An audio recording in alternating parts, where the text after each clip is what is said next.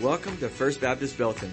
By God's grace, we aim to be a gospel-centered people that know Jesus intimately, serve Jesus passionately, and share Jesus globally. Thank you for joining us today. We hope you enjoy the following message. Amen, amen. Well, it's good to see you, church family. How are we? Good, all right, yeah. Well, it is good to be with you. It's an exciting morning for the history of our church. It's an exciting morning for my family, and so, man, it is great to be with you.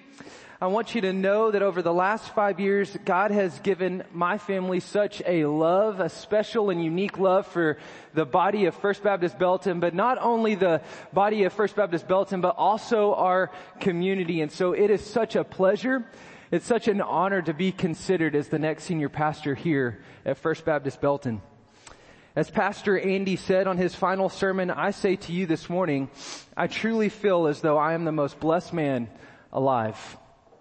I mean that with all of my heart, and I would absolutely be remiss if I didn't thank all of the people who have made this day possible. First and foremost, I want to thank the pastor search team. Church, you, under the leadership of the Holy Spirit, elected an incredible group of people, group of men and women that my family will always consider close friends and family. And I have to tell you, I don't know that I've ever felt so loved. I don't know that I've ever felt so supported by anybody in my entire life. And so, team, I love you. I'm so thankful for you. You guys put me through the ringer. And I would have had it no other way. I'm glad that you did. On this side, I'm very glad that you did. Through it, it was interesting. So every moment was incredible. I can assure you this, that they were incredibly intentional. Every meeting was bathed in prayer, and it was certainly led by the Spirit, and we were just truly blessed through each step of the process. Elders, I want to thank you for your time, for your prayer and your consideration. Staff, I would not be standing here before this congregation if it weren't for you. My success is truly a product of your success and your hard work.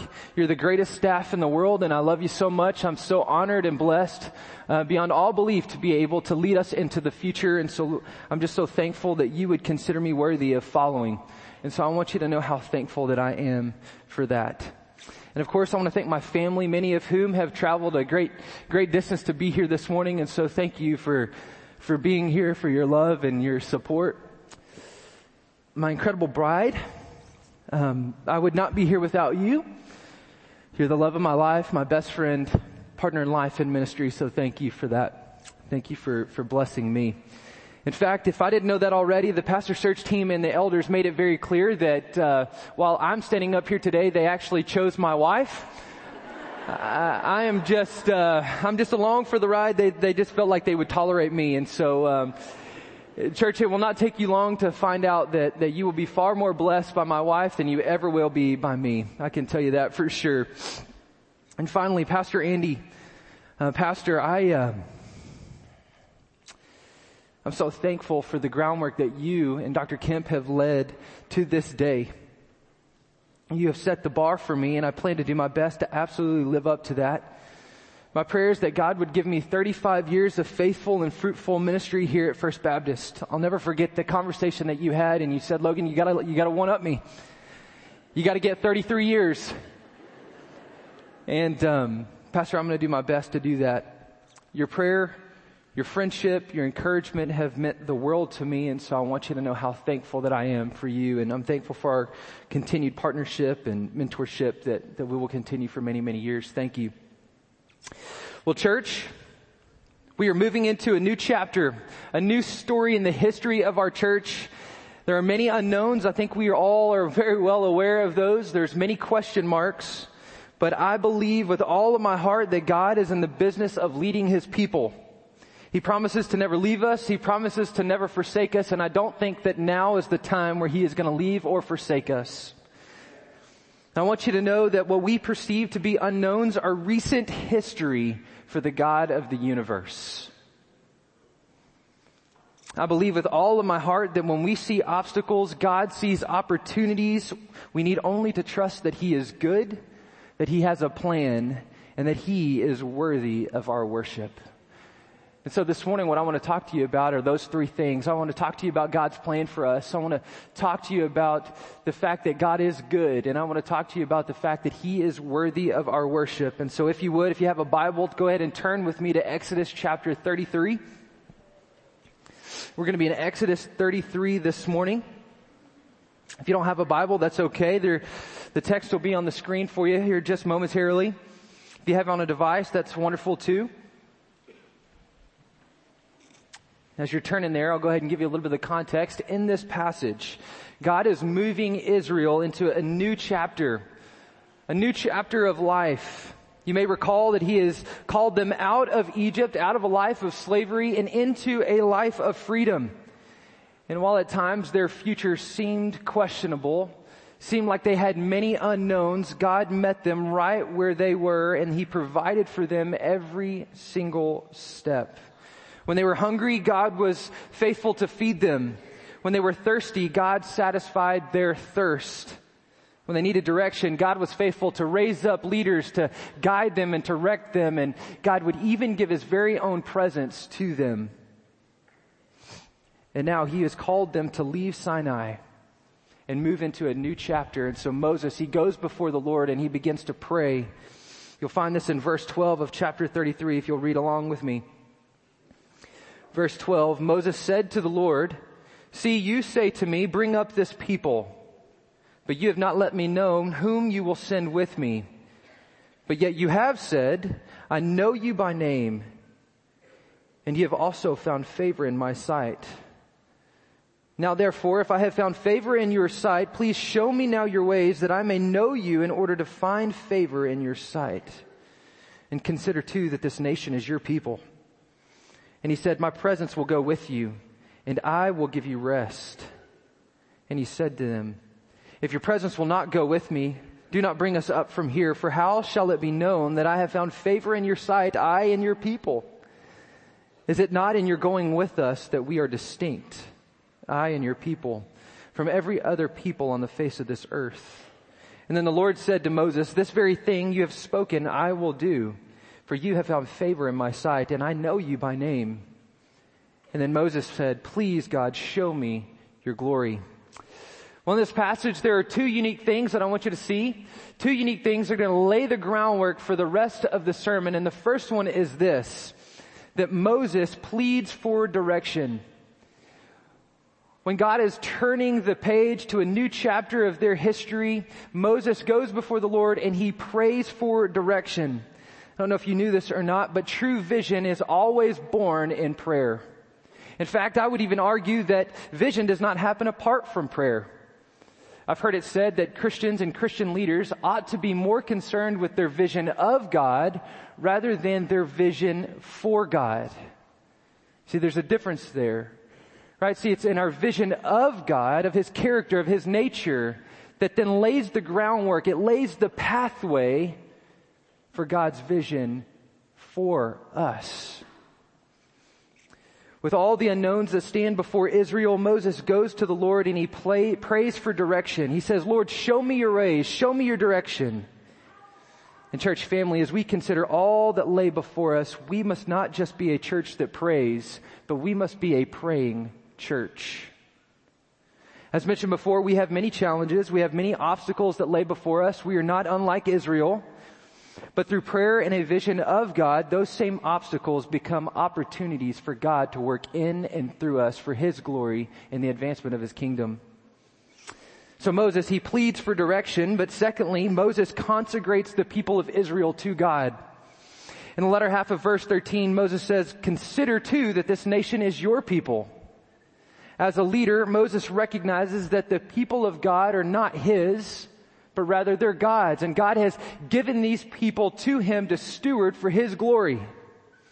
It reminds me of the well-known passage in 1 Peter chapter 5 where Peter, he charges the elders. He says, "Shepherd the flock of God that is among you." Because even Peter recognizes the true nature of all Christian leadership is in the fact that the people that God gives us to care for, the very people that we are accountable to, are not ours, but they're God's.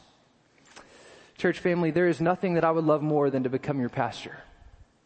I would love that so very, very much. But you will not, and you will never be exclusively my people.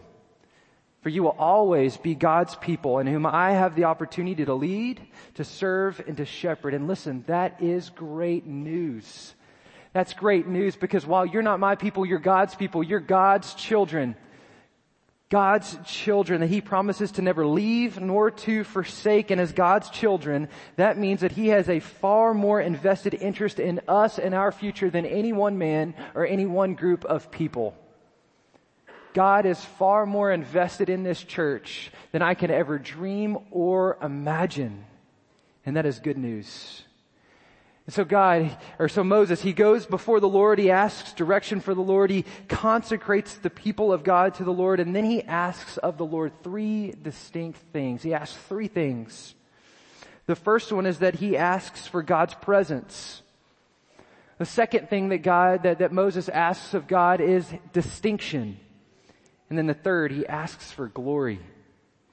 In church, I believe that it's these three things that are absolutely necessary as we consider our future and all that lie ahead. There's three things that are necessary. It's God's presence, it's His distinction, and it's His glory. And so I want to begin with the first one. Church, as we consider the future, we must be a church. We must be a people who seek to live in God's presence. Above all else, we must be a people who seek to live in God's presence. Moses calls out to God in verse 15. He says, if your presence will not go with me, he says, do not bring us up from here. Moses is not interested in moving into a new chapter apart from God. And guess what? Neither are we. We need God's presence. We long for God's presence. We want God's presence. And more than anything else, what we need most as we consider our future, our hearts in love with God, who seek to walk with Him. Church, we must not only be a praying people, but we must be a people who walk with God.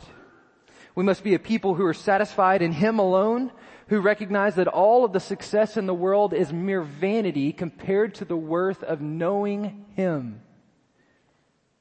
To be a healthy and thriving church that we long to be, we must be a church that walks with God. You know, not only did Moses believe this, but Jesus too gives us this directive in John 15. Very well-known passage. In verses 4 through 5, Jesus says, abide in me and I in you. As the branch cannot bear fruit by itself unless it abides in the vine, neither can you unless you abide in me.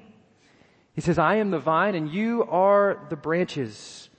Whoever abides in me and I in him, he it is that bears much fruit, for apart from me you can do nothing.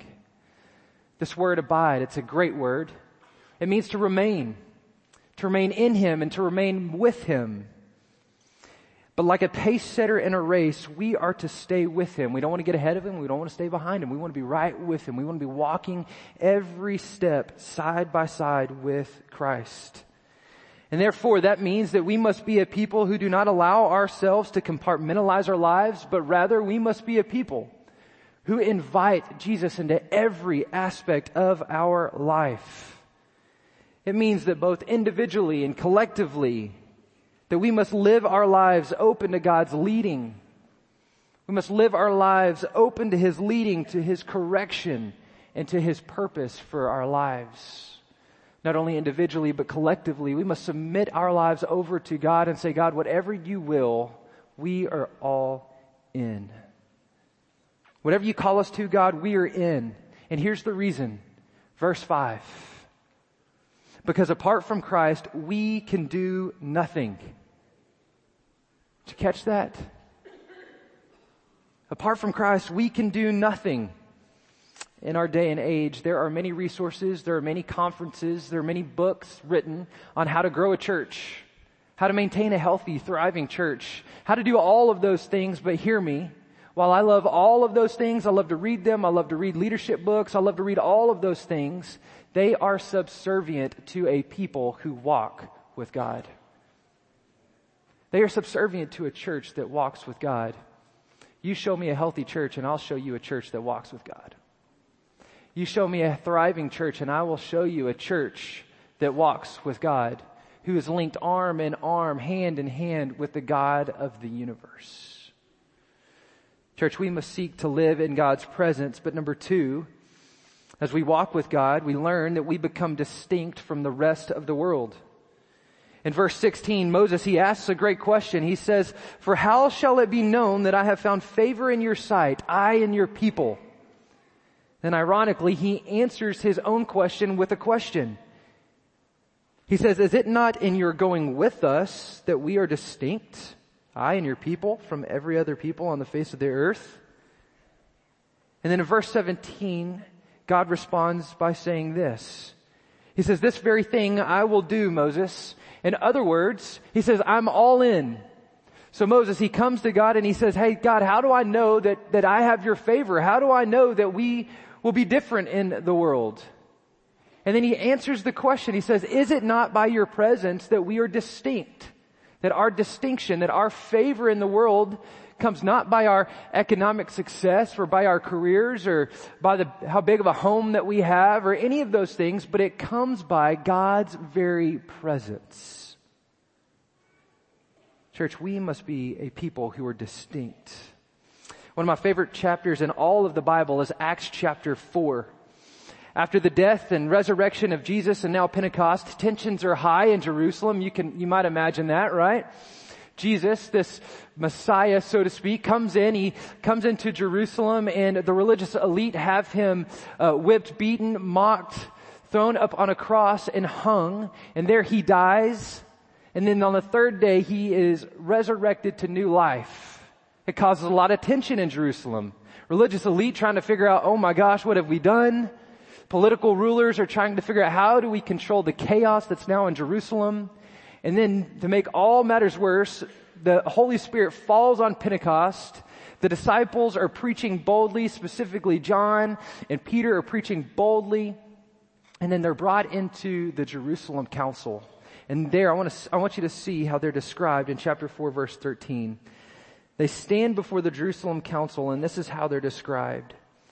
Verse 13 says, "Now when they saw the boldness of Peter and John and perceived that they were uneducated, common men, they were astonished." They were astonished. And here's why. For they had recognized that they had been with Jesus. They noticed that they were common, uneducated men. They weren't amazed by how much money they had or how successful they were or how successful their church was. They were amazed because they were recognized as people who had been with Jesus. Now that got me thinking, what if the people in whom we interact on a day-to-day basis, what if they said, "Man, that person has been with Jesus"? On a larger scale, what if the people of Bell County saw First Baptist Belton and they said, "Wow, I don't know what they're drinking. I don't know what's in the water there, but man, those people love Jesus. They have been with Jesus." I wonder if we too would be like the church in Ephesus, who through their influence, God changed the world. I just wonder if we might be a great influence in Bell County. I wonder what God would do if we were recognized not as First Baptist Belton or the people of First Baptist Belton, but as a people collectively who walk with Jesus, who have been with Jesus. In Matthew chapter 5, verse 13, Jesus, he continues this theme by telling his people that they are the salt of the earth. In other words, they are a preservative of life on the earth. And then in verse 14, he says that they are the light of the world. While they are a preservative of life in the world, they are also a lighthouse to those lost at sea. Like a life raft thrown to those who are drowning beneath the waves of the ocean, we are a preservative of life. But not only that, but we are light for those who are lost at sea. In the midst of the storm, hopeless and afraid, you and I are the light of the world by whom they can navigate to safety, to a safe shore, namely Jesus. We are the salt. We are the light. But I want you to notice something. Jesus never says, "Go and be these things," but rather he says that you are these things. Our fundamental identity as the people of God is life and hope for those in a dark world. And you may be saying, well, Logan, I've heard that all of my life. I've memorized that passage. Well, what does that look like? What does that mean for us? What does that mean for me? And I think Paul, he gives us a great vision for what that looks like in Galatians 5:22 through 23. You've probably memorized this as well. In verse 22, he says that the fruit of the Spirit is love, it's joy, it's peace, it's patience, it's kindness and goodness and faithfulness, gentleness and self-control. And while many of us have probably memorized this passage, these two verses, sadly, these traits are very rare today, even amongst Christians. I've thought about this a lot, and I've asked myself, I wonder why that is. Why is it that peace and patience are so rare even amongst the body of Christ? Why is kindness such a thing of the past? Why does it seem like there are no more charitable conversations anymore? All you need to do is look to the media, look to social media, any of the news outlets, and you will quickly see that kindness is something that we have somehow forgotten. And I think the reason is because we have failed to live our lives open and available to God's leading, to His correction and His purpose. We have failed to walk with God. And my desire, church, is that as we move forward into the future, that we would not just be a church who does church on Sunday mornings or Sunday nights or, Sunday school or whatever it is, but we would be a church who walks with God in every aspect of our lives. That when people see us, they wouldn't just see us as people, but they would see us as people who love Jesus intimately, who serve Jesus passionately and share Jesus globally. That's a mission that you and I must embody as the people of First Baptist Belton, and I am thrilled to death for what that means for us. So we must be a church who walks with God. We must be a church who is distinct from the rest of the world, but thirdly, we must commit to chasing God's glory over our own. We must be a people who chase God's glory over our own. In verse 18, Moses, he calls out to God and he pleads with Him. He says, Lord, show me your glory. I want to see you. I want to see your glory. And I don't know about you, but there is nothing that I would love to see more than a true movement of God in our church. Man, I would love nothing more than to see a true movement of God in Belton. I would love nothing more to see a true movement of God in Temple and the greater Bell County area. I would love that. But the only way that happens is if we have a heart of worship for God and Him alone. See, true revival doesn't begin with anything other than hearts in love with God. Pleading with Him, asking Him to come and to move. And so my hope is that you and I would be that church. That we would have hearts in love with Him and Him alone. Tonight, you have the opportunity to make one of my dreams come true. You have the opportunity to make one of the greatest dreams of my life come true as you vote me in as your pastor. I would be thrilled and I would be honored and blessed beyond all belief. But there's one thing that you need to know and you need to understand. I am just a man. I am just a man, and that means that I am unfit to be a king. There's only one king, and His name is Jesus. As a people, we long for leadership. We truly do. We long for leadership. We long for vision. We long to be led. We long to be given a direction. And we even have deep within us a desire to accomplish a mission and to see that vision come to fruition. You even see this in 1 Samuel chapter 8. Maybe you recall this daunting and confounding chapter of the Bible. The people of Israel, they too were longing for a king. They began to look around at all the different nations that surrounded them and they began to notice something that, wow, life seems pretty good for them. And they started noticing, well, they have a king. And so they started believing too, well, maybe all of my problems will go away if I just have a king. If we have someone to lead us, to direct us, and maybe if we have a king, then this problem or that problem would go away. And so the people come to Samuel and they say, we want a king. We desire a king. We long for a king. So Samuel, he goes to the Lord and he prays to the Lord. And in verse 7 of chapter 8, the Lord says this to Samuel. He says, obey the voice of the people in all that they say to you. In other words, do exactly what they want. Give them a king. And hear this. For they have not rejected you, Samuel, but they have rejected me from being king over them. You know, I've said this from the very beginning of this process, and I believe it now with all of my heart. It's not a pastor that we need. What we need most is God. And we need Him to lead us into our future. And that means that we cannot be a people who chase man's glory, nor should we chase the glory that comes from a building or any perceived growth. We must be a people who are about chasing God and His glory and His glory alone. For our church to be the church that we long for it to be, we must be a people who chase God and His glory above all other things. That means that you and I, that means it's going to cost us. That means it's going to cost us our crowns. It's going to cost us our preferences. It's going to cost us some of the things that we love and hold nearest and dearest to our hearts. It's going to cost us. It's going to cost me. It's going to cost all of us. But the beauty of it is that the call to follow Jesus is one where He calls us to come and bid our lives to die. To take our crowns, to remove it off of our head and to lay it at the foot of the cross. And so church, I'm calling you, I'm calling me as we move forward into the future that we would be a people who lay our crowns at the foot or at the feet of Jesus. I am unfit to be a king. You are unfit to be a king. You are unfit to be a queen. But Jesus is worthy. But Jesus is worthy. He is worthy of all of our worship, and He is worthy of all the glory that is due His name. And so let's give Him that glory.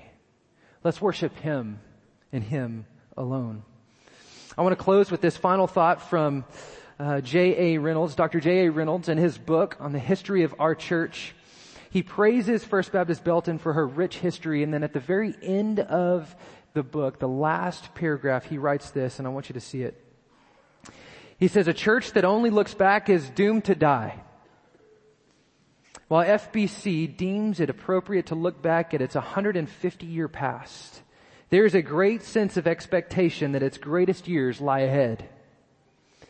That dream will be realized only if the church continues to be characterized by love, peace, unity, caring, meeting needs, and changing the methods, not the message of ministering to people. Wow. It sounds like a church that seeks to walk in God's presence. It sounds like a church who is distinct from all of the peoples on earth.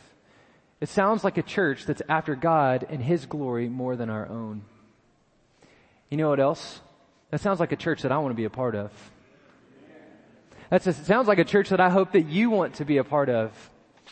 And so church, the future is before us. And I believe with all of my heart, I agree with Dr. Reynolds, I believe that it is a great future. I believe our greatest years lie before us.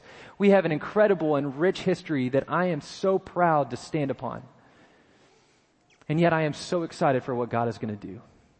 I believe there are great things ahead of us.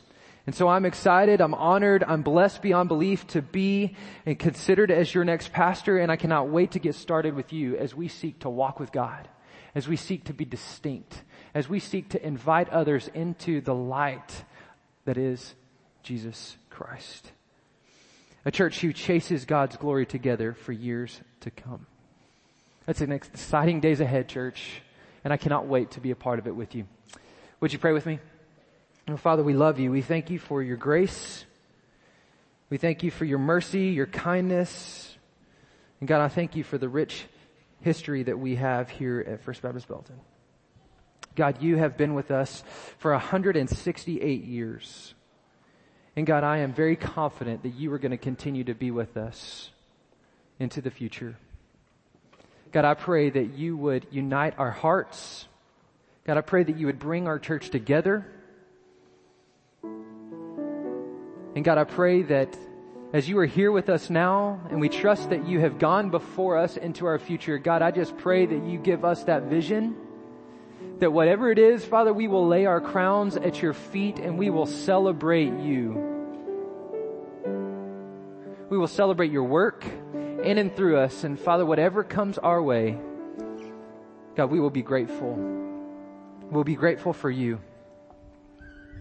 Father, we love you. We thank you for Jesus. It's in his name we pray. Amen. If you would like more information, please visit fbbelton.org or call our church office at 254-939-0705. We are located at 506 North Main Street. We hope to see you soon.